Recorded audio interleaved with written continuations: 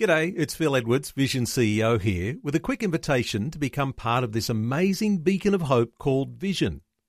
Together we can put our love into action to help people of all kinds build or rebuild their lives on the truth of God. Please consider the part you can play during our upcoming Visionathon appeal, remembering that it's your support that makes Vision possible, including this podcast. Audio on demand from Vision Christian Media. Exploring faith and the future. Neil Johnson and Bible teacher Dr. Kameel Majdali. Each day we've been working our way through some of the elements of those parts of the Nicene Creed. A wonderful way that we've seen the teaching of the church, the doctrine of the church, expressed in a very short, easy to read, easy to remember document. Well, we're right at the end now, Kameel, of our discussion about the Nicene Creed. The last part of it says, we look forward to the resurrection of the dead and to life in the world to come. What are we to understand by the inclusion of that statement in the Nicene Creed? Well, let's at least focus on the resurrection, and if we have time, we'll get onto the life in the world to come. Because, of course, the resurrection leads to a life, or shall we say a new life in a new world. Resurrection from the dead means that the physical body, which was either buried or cremated or even tossed to sea, is reunited with the human spirit. The body, when it meets with the human spirit, becomes a glorified body. At least from the perspective of the resurrected believer, they get the same glorified body that Jesus Christ got. Whatever Jesus was able to do in his glorified body, the believer also can do. Now, I will not elaborate what Jesus could do in this glorified body, although we know he ate in his glorified body, like he still had meals.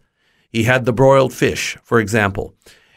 But we also know he seemed to be very mobile, very mobile. And while the Bible doesn't actually explicitly say that he walked through walls, there is this idea that the disciples are meeting in a room, the door is shut, and then Christ appears. Make from it what you will. The fact is, he seemed to go places with a glorified body. Whatever Jesus could do with that body, we can do as well.